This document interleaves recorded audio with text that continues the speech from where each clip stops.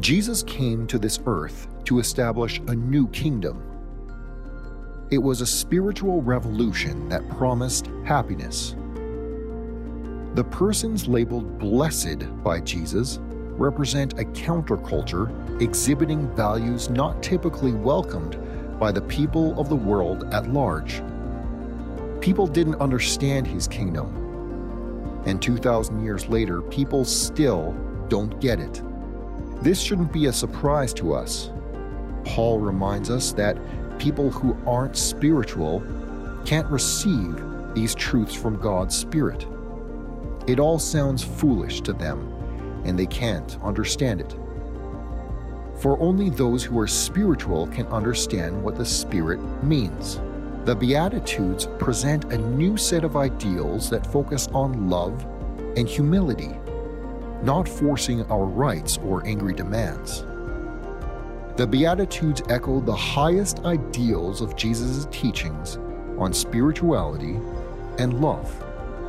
It's a revolution. Jesus said, "Blessed are the poor in spirit, for theirs is the kingdom of heaven." Poor in spirit does not mean lacking of the Holy Spirit or religious awareness. Jesus is talking about poverty as not only a physical condition, but also a spiritual one. In fact, the more self-aware a person is of his or her own spiritual poverty caused by the inborn human condition of the sinful nature, the more one is humbly aware that they are poor in spirit. The poor in spirit understand that they are in a state of poverty without Jesus Christ as Savior. Without Jesus Christ alive and active in one's soul, we remain in a completely impoverished spiritual state. Once a person declares Jesus Christ as Lord and Savior of his or her life, Jesus sustains them through a daily renewing of their poor spirit.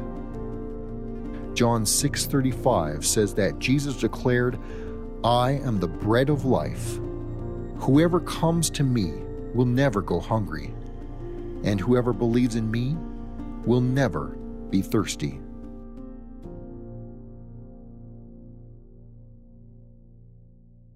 Well, good morning. Today we're starting a brand new series, as you can see, called The Beatitudes, the Jesus Revolution. Now, the Beatitudes is something that a lot of us have heard. You probably have memorized them at some point in your life as a child in Sunday school. A lot of people don't know what it is, what it means, but I'm going to tell you that this sermon series is something I feel that the Lord impressed on my heart, that we need to go through that together as a church, especially in these times of such unrest.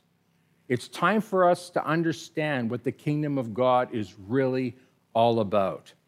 The Beatitudes are the first words of Jesus' Sermon on the Mount as we find it in Matthew chapter 5, 6, and 7. You've heard me ask you many, many times to read that. And I'm going to ask you to, again, take time to read that. Someone once said that the Sermon on the Mount, Matthew 5, 6, and 7, is the constitution of the kingdom of God.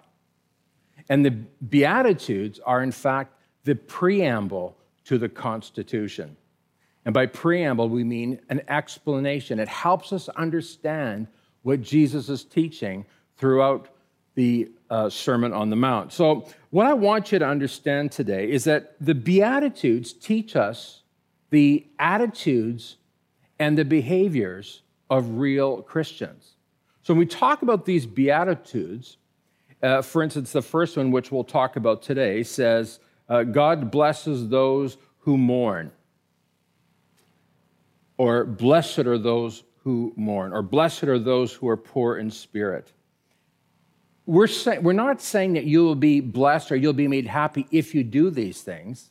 What Jesus is saying is that because you're doing these things, this is why you have the blessing of God upon you. And I'll explain more of that in just a few moments. But I want you to understand that the Beatitudes is not just something that anybody can take hold of and say, well, I'm going to start doing these things so I can get the blessing and the happiness of God. No, this is for people who are truly converted, people who are really born again. Now, beatitude just simply means the things that bless us, or the things that brings blessing, the things that bring us happiness, or the thing that brings us riches. And by riches, of course, we're talking about primarily a spiritual vitality, a spiritual richness. I had somebody ask me, well, how do I know that I'm truly converted? And the simple answer to that is what Jesus tells us later on in the Sermon on the Mount. He says, by their fruit, you will know them. We know a person is converted. You know yourself if you're converted, if you profess Jesus Christ as Lord. We find that later on in the New Testament. We know that we're converted if our attitude lines up with the attitude of Jesus Christ. And you say, well, how do I know what that is? Well, again, you have to read the Gospels. You have to read and understand who Jesus Christ is. Remember, Jesus Christ is a revelation of God. He's the revelation of the mind of God. We know who God is and we know what God wants by knowing Jesus Christ. So how do I know I'm converted? Well, my attitude has changed. I don't have the attitudes of people who are unconverted. My belief system has changed. I believe in Jesus Christ. I believe what Jesus teaches. I believe that Jesus died on the cross for my sins. And I believe that I'm going to heaven because Jesus Christ died for my sins. I know I'm converted because of my behavior, because I am diligent in following Jesus Christ. And by the way, that's why at our church, we actually teach you how to follow Jesus. What do I do after I become a Christian? That's what you're going to learn at Cross Church. And this is what you'll hear me preaching about and speaking about on a regular basis, because I want to help you.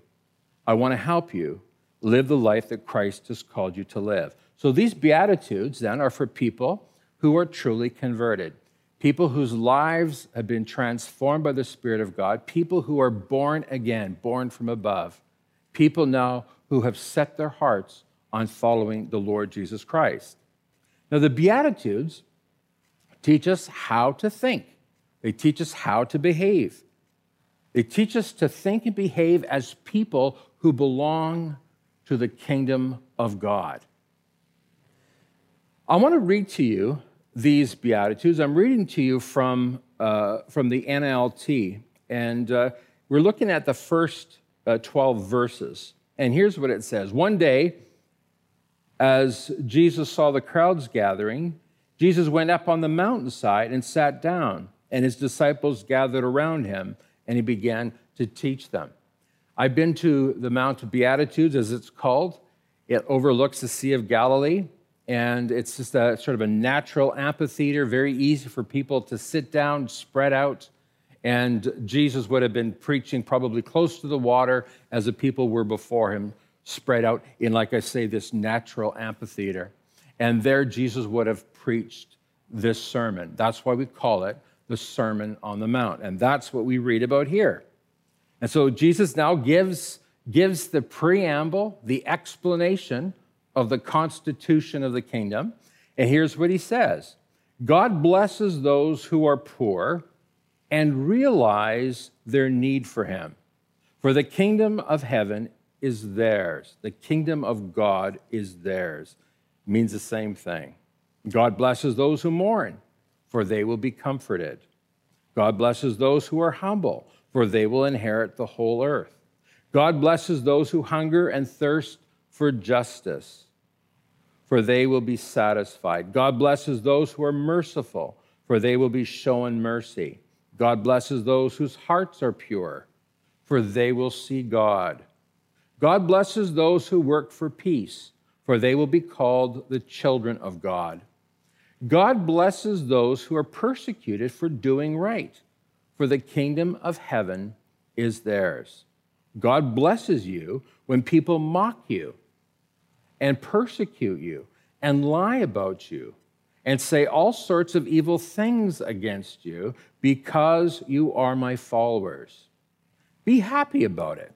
Be very glad, for a great reward awaits you in heaven. And remember, the ancient prophets were persecuted in the same way. So that is the Beatitudes. It may sound a little different to your ear, those of you who have read the Bible for years, because it's in a modern version. So what we're going to do as we go through these Beatitudes, we're going to look at each Beatitude in language that you would be familiar with, and then we're going to compare it to the NLT. Both together will help us get a clearer understanding and appreciation for each Beatitude. Now, when Taryn and I discuss the graphics, because it's Taryn that makes these graphics, we debate how we are going to best communicate the ideas and the message in each series. So we knew that it had to be the Beatitudes, but Taryn always asked, what's the tagline going to be? And I thought it needed to be the Jesus Revolution. Taryn said, well, I'm concerned a little bit that maybe that word is overused. And I agree. It is overused. But here's the thing, and Taryn agreed with me when I shared my thoughts on this. This moment in history when Jesus came teaching what he taught, doing what he did, this marked the biggest revolution in the history of the world. A revolution, in case you may be wondering, is in fact a revolt against the system, a revolt against the government. Jesus Christ's teaching is a revolt against the teachings, the philosophies, the systems of this world. Jesus came to overcome this world. But not physically, not yet anyways. That day is coming, and based on what we're seeing happening around us, it could happen anytime. No, Jesus first came to do a revolution in our hearts, to transform us, to change us. So if we're going to use the term revolution, if ever we're going to use the term revolution, it has to be attached to Jesus Christ and what he did on this planet 2,000 years ago. It is a true revelation and a true revolution. Now, this revolution that Jesus began, it changed the hearts of everybody who came to hear him. Everybody that listened to him, they were touched and changed by him. They couldn't help following him. They couldn't help running to him. They would go without food. They would walk for miles and miles, or kilometers and kilometers, because they didn't want to miss a word that he was saying. Why? Well, as the disciples said, because Jesus carried the words of life. Because Jesus is a source of life. They sensed it, they felt it, they saw it, they knew it. And everybody who comes to Christ will discover the same thing. Your life surrendered to Christ will be a revolution in your own heart, in your family, in your marriage. Now, this revolution is about putting your faith in Jesus Christ. Since the time of Christ, the numbers of Christians have grown around the world. Google says that 30% of the world calls themselves Christians. That's, 2.3 billion people. Now, there's a lot of people who call themselves Christian. We would call them cultural Christians. Christians, people who grew up in a Christian home or in a Christian tradition, and so therefore they're Christian. But what I want you to be very clear about today is I'm talking about people who are truly converted, not just social Christians or cultural Christians, or people who, their parents were Christians, their grandparents were Christians, and so therefore they are Christians. No, I'm talking about people who are truly converted, people who've been born again, people who have had an experience with God. They've come to know him as their Lord and Savior. They put their faith in Christ. Now, these people who put their faith in Christ, they they'll experience the first death, which is what we all experience, but all Christians will be saved from the second death. And you can read about that in the book of Revelation. We call it hell. This is what Jesus saves us from. This is why we need a Savior, because God has declared that we will all perish. He declared it in Genesis chapter 2. This is why we need a Savior. Jesus came into this world to deliver us from sin, but to deliver us from an eternity without Christ, with an eternity that we call hell. But it's more than that. We put our faith in Jesus for salvation, but we also put our faith in Jesus for life. And this is exactly the teachings of Christ. If you put your faith in him, Jesus says that you will have this new life, this eternal life, and this abundant life. This is what you need to understand. This Jesus revolution, it's the beginning of a brand new kingdom on this earth. And the reason why so many Christians are confused about this is because they don't understand that this kingdom is actually a kingdom of people who are converted, who are born again. Christianity does not work, cannot work for people who aren't born again. And so this is why I keep mentioning this week after week. It's not that I want to make you feel uneasy, but I do want you to think through your salvation. I want you to think it through and work it through, as the Apostle Paul says, with fear and trembling. This is not a joke. This is not a small thing. The church is not a club you belong to. What you belong to is the kingdom of God, the family of God, wherein Jesus Christ is the King of Kings and the Lord of Lords. So let us look then at this very first beatitude. And it says blessed. Now, I'll explain to you that blessed means happy or full of joy, and not the joy of this earth, but a joy that comes from heaven. Or rich, you could even say that. Rich are the poor in spirit, for theirs is the kingdom of heaven. In the NLT, it says, God blesses those who are poor and realize their need for him, for the kingdom of heaven is theirs. So what's Jesus saying? Well, Jesus is addressing what all of us want to know. Every human being wants to know, how can I be happy? How can I know true peace and joy and satisfaction in this world? Where can I get that? How can I be enriched in spirit, enriched in my mind, and be untouched by this world? Well, Jesus tells us how.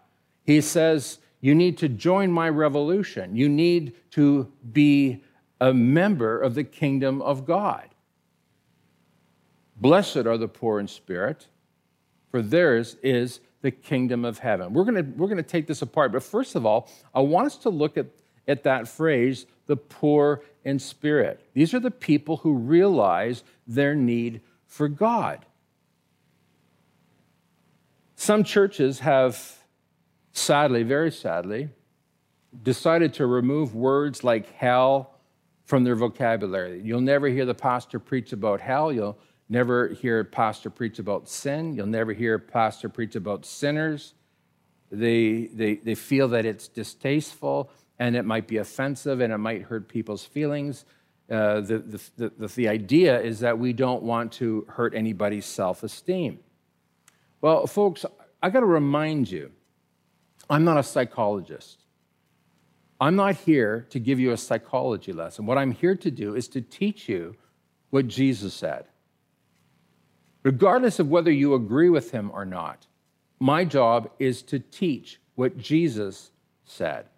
Because remember, this is a new kingdom. This is a revolution. What Jesus is teaching goes against our natural understanding. You need to understand today that Jesus Christ is from God. And Paul reminds us that the natural mind cannot receive spiritual truth. So what you need to do, if you're offended by anything I'm saying, is you need to utter a prayer to God and say, God, help me to understand this. Open my eyes so I can see this truth. This truth, Father, in heaven, that is offending me. Do that. and God will open your eyes to see the truth. So someone asked me last week, why do you keep reminding us that we are sinners? You seem to talk about that a lot. In answer to that, let me just share the words of the American inventor Charles Keating. Here's what he said. He said, a problem well stated is a problem half solved. Let me say that again. A problem well stated is a problem half solved. Here's what I'm saying to you today. Our problem is that we're sinners. And saying that is a problem half solved. Now you understand what we need to do to deal with this sin. Our world is in chaos, and it's nothing new. We see waves of this through the years. I'm 58 years old. I've seen waves of this almost in every decade that I've been alive. And I remember those waves of horror and of wickedness and racism and so on and so forth.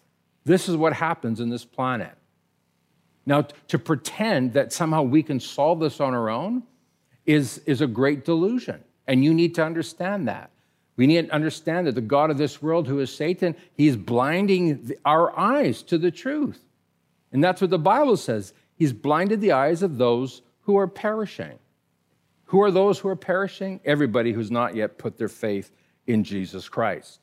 So the reason I keep reminding you that you are a sinner and that we are all sinners is because I need you to understand what your problem is.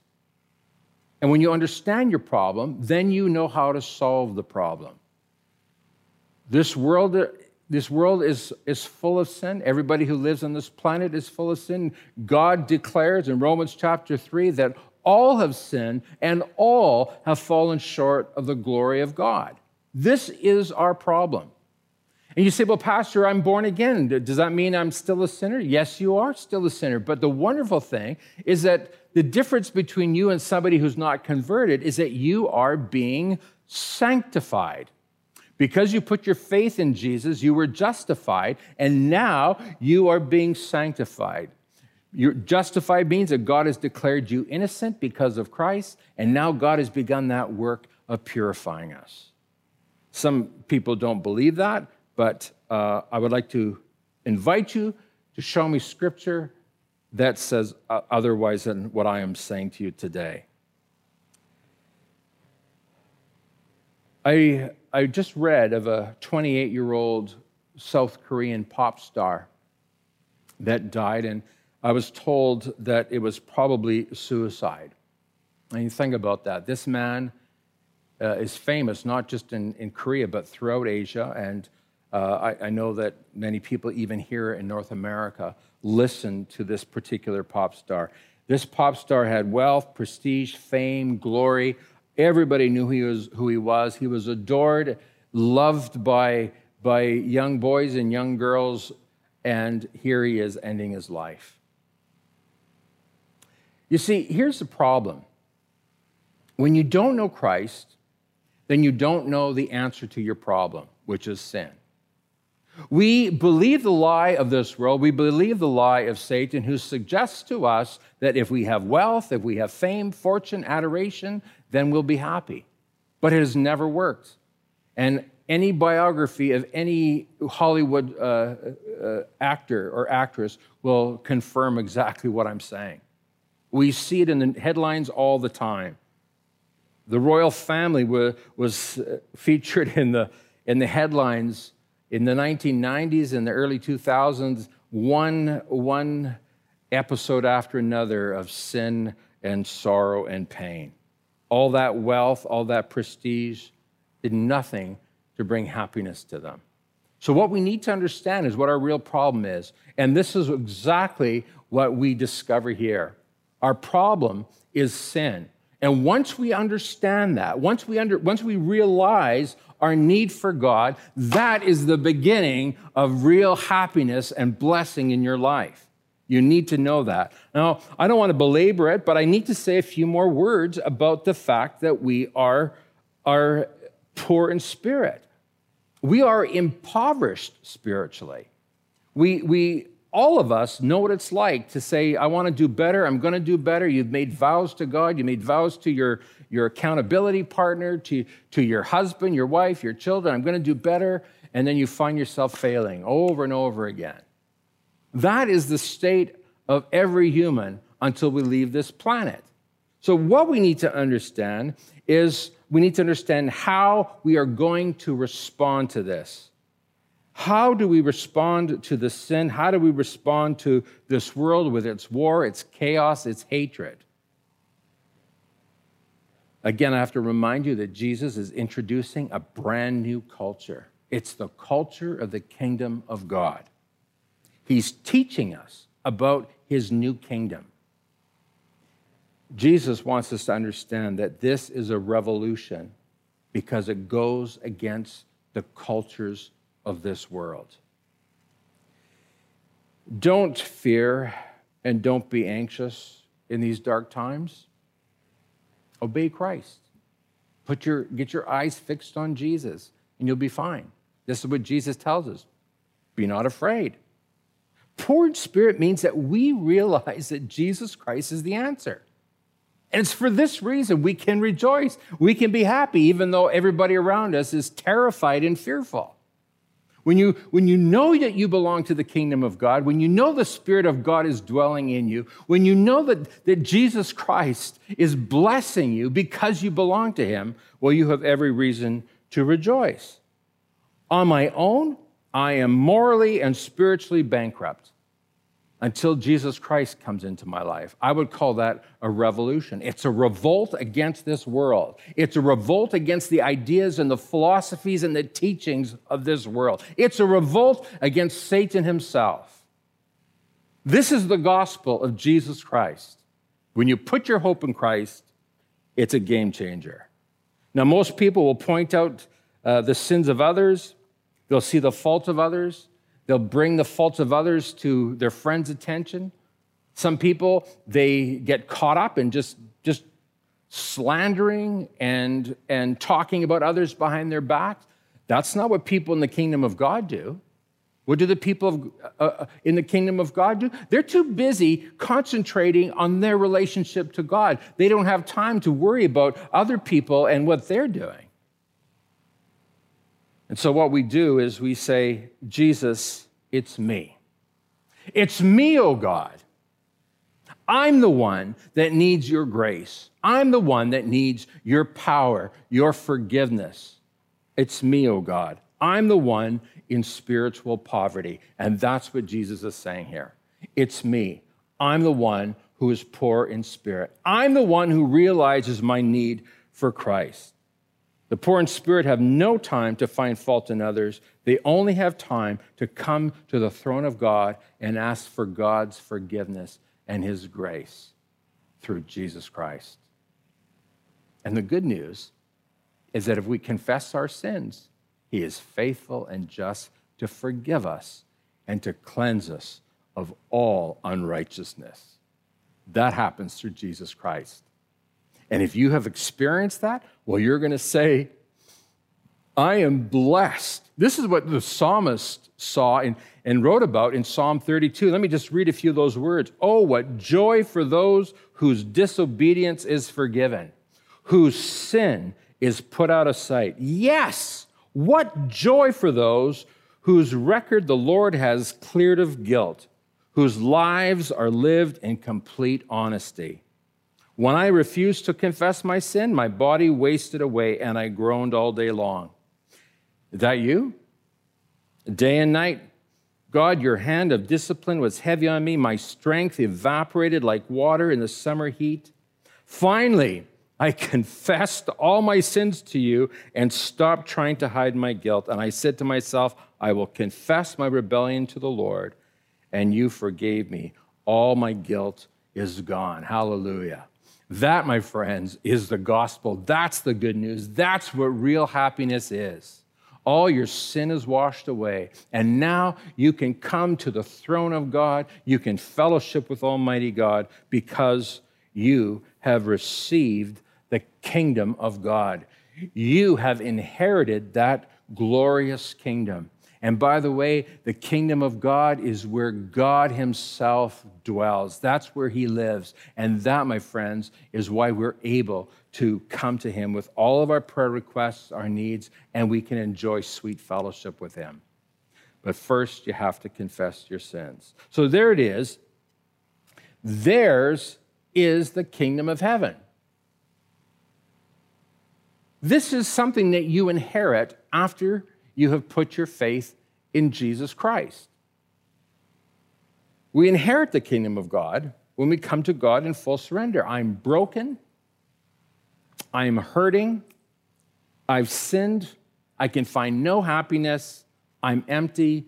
God, I come. I surrender to you. I fall before you. I ask you, God, to cleanse me of all unrighteousness. Jesus gave us a parable to help us understand this. It's the parable of the prodigal son. Maybe you remember that. A young man says to his father one day, his father who's very wealthy, he's got great holdings, great estate, servants. He says to his father, you know what? And I'm paraphrasing it a bit. I'm done living here. I'm sick of the farm. I'm sick of living here. I'm sick of being told what to do. I'm sick of the discipline and I'm sick of the routine. I want my inheritance, and I want to get out of here. And so the father gave him his inheritance, and away he went. And things were going good. And he, lots of friends and living high. And then one day there was a stock market crash or something like that. And the economy fell apart. He had nothing, no money left, and all they could do was find a job feeding pigs. And there he was, this Jewish boy who is not allowed to have anything to do with pigs, and here he is feeding them. In fact, he is jealous of what the pigs are eating. And the Bible says that when he finally came to his senses, he said to himself, at home, even the hired servants have food enough to spare, and here I am dying in hunger. Wow. Impoverished, poor in spirit. Here I am dying of hunger. I will go home to my father and say, Father, I've sinned against both heaven and you, and I am no longer worthy of being called your son. Please take me on as a hired servant. And of course, you know the story. He was not taken back as a hired servant. He was taken back as a son, given a ring, given a cloak. The fatted calf was cooked, and there was a mighty feast.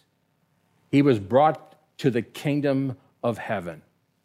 That's what God does for us. But you've got to come to the end of yourself. You've got to come to the place where you are the first one to admit and confess your sin. And folks, this is revolutionary. When this son comes to his father and says, God, I'm entrusting my happiness to you. He didn't trust his father before. He didn't realize how happy he was, how good it was. Not until he went away, and then suddenly the lights came on. And he says, Father, I'm entrusting my happiness to you. I am going to do things your way. I'm going to obey you. I'm going to do your will. Because now I understand, Dad, my happiness comes from you. My happiness comes from surrendering to you and doing things your way. We have to understand that we are by nature rebellious and sinful. This is what the prophet Jeremiah points out to us in Jeremiah 17:9. He says, the human heart is the most deceitful of all things and desperately wicked. Who really knows how bad it is, the prophet says? Well, I can tell you who knows how bad it is, and it's God himself. And it's for this reason Jesus came to this earth, to give us a new heart. He didn't come to renovate us. He came to give us a new life. And that's what Paul talks about, isn't it? He says that we are a new creation. But while we're here on earth, until we get to heaven, we need to be sanctified. We need God to continue to work in us so that we would become like Jesus. And by the way, that is why Jesus teaches us in his prayer, the Lord's Prayer, to pray, forgive us our sins as we forgive those who sin against us. We need to understand that this is part of our daily experience with God. This daily walk with God must include a prayer asking for God's forgiveness of our sin. And by the way, as we're asking God to forgive us of our sin, what are we doing? We are forgiving others their sin. We are coming before the Father and saying, Father, I forgive those who have sinned against me. God, put it under the blood of Jesus. We don't want to talk about it anymore. I don't want to think about it anymore. And Paul warns, if you don't do that, if you don't forgive people, if you remain angry, if you hold a grudge, then it gives Satan a foothold in your life. And I'm going to tell you, Satan will ravage your heart, your life, your mind, ravage your marriage, your family, and anything else that you're connected with. That's Paul's warning to you. So we forgive. And we forgive because we understand how much we are poor in spirit. We understand how much we are in need of God's grace. We understand how much we are sinners. If you can't confess that you are a sinner, if you can't admit that, then I got to say you probably are not converted. Because God's answer to us, this salvation we talk about, has at its very center a Savior. We have a Savior because we're sinners, because we are deserving of hell. You have to come to that place where you say, God, I am a sinner. And by the way, you need to be willing and prepared to tell anybody and everybody else that. Bring glory to God. Walk in humility before God and man. Confess that you need Jesus. And I'm going to tell you something right now. Every one of us, although we may not want to admit it, everybody knows the truth about everybody else. We're all sinners. We all need God's grace. And yet, why do we pretend? Why do we act the part? This is called being a hypocrite or an actor. God help us to refrain from acting. Here's what Jesus is saying here. You need to get in the habit of confessing your sin every day. And I'm going to tell you something that you will discover the joy of following Christ. You will discover the blessedness and the happiness because now you're free. Now you're set free. Every day, Jesus washes your heart clean. Every day, you experience fresh grace, fresh anointing, fresh enabling to walk the life that God has called you. I love what Paul says in Romans 4:7, happy are those whose sins are forgiven, whose sins are pardoned. That's why I'm happy. It's not because I'm sin-free. It's because Jesus has washed away my sin. It's because I know that at the end of the day, I can go to bed knowing that if I should die before I wake, I know I will be with the Lord in heaven. I put my faith in Christ, and he's washed it all away. I understand. Alan Duncalf understands that he is poor in spirit, that Alan Duncalf realizes his need of Jesus. And that's why I'm a happy man. And that's why my wife is happy. Because we understand that about ourselves. Can you imagine if the whole world decided to put their faith in Christ, if they all of a sudden discovered that they're poor in spirit, that they realized their need of Jesus? What a different world this would be. Now, suddenly, rather than attacking people, we would instead turn our eyes off of people and onto God and say, God, it's me.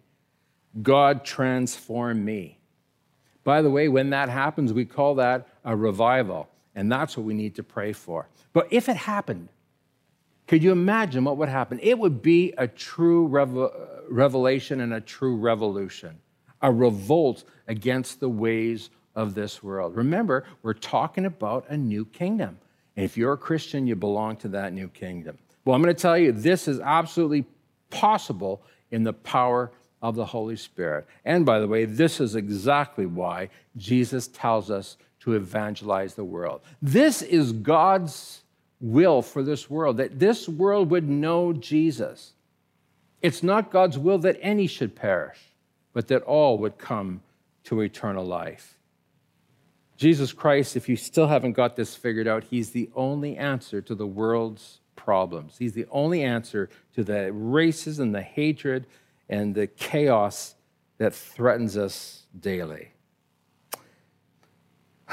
The poor in spirit enter the kingdom of heaven, and they begin to enjoy a brand new culture. They begin to understand and function in new ways, doing new things. And what are these new ways, these new things? Well, they're the ways of Jesus. They're the things that Christ tells us to do, which we read about in the Sermon on the Mount. So, what are these people in the kingdom like? They're humble, they're repentant, they're aware of their sin, aware of their need of Jesus. Again, poor in spirit. They seek God's kingdom and his righteousness. They seek to love all people. And as John says, if you call yourself a Christian but hate your brother, you're a liar. Someone asked or thought maybe that there could be racism in the church. Well, if there is, it's certainly not sanctioned by the church, because it is absolutely impossible to be a racist and to be a Christian. That's what Jesus says, or that's what John says. If you call yourself a Christian, but you hate your brother, you're a liar, and the truth is not in you. So this is what this church stands for. And I'm so excited through the course of the summer, we're going to be talking about this kingdom. Now, let me just close with a reminder of what Jesus tells us. He says in John chapter 6, verse 35, and it's very important to understand this so you know who Jesus is and you know what he brings to us, his followers. He says, I am the bread of life. Whoever comes to me will never go hungry. And whoever believes in me will never be thirsty. Listen, the reason we come to Jesus, poor in spirit, realizing our need, impoverished, is because Jesus is the source of life. He alone has the bread of life. He alone has the living water that he gives to all who put their faith in him, and you will never thirst again. Wow, this is where real happiness comes from. It's counterintuitive. It goes against our natural mind. And this is why we call it a revolution. It's a spiritual revolution. It's a revolt against the ways of this world. Father, give us grace and strength to honor and to serve you. Help us to see that we are poor in spirit. Help us to realize our need of you. And God, we thank you in Jesus' name for the grace that you enabled us to confess our sins, to admit our need of you. Thank you for the happiness that comes to all who confess their need of Jesus. Amen. God bless you.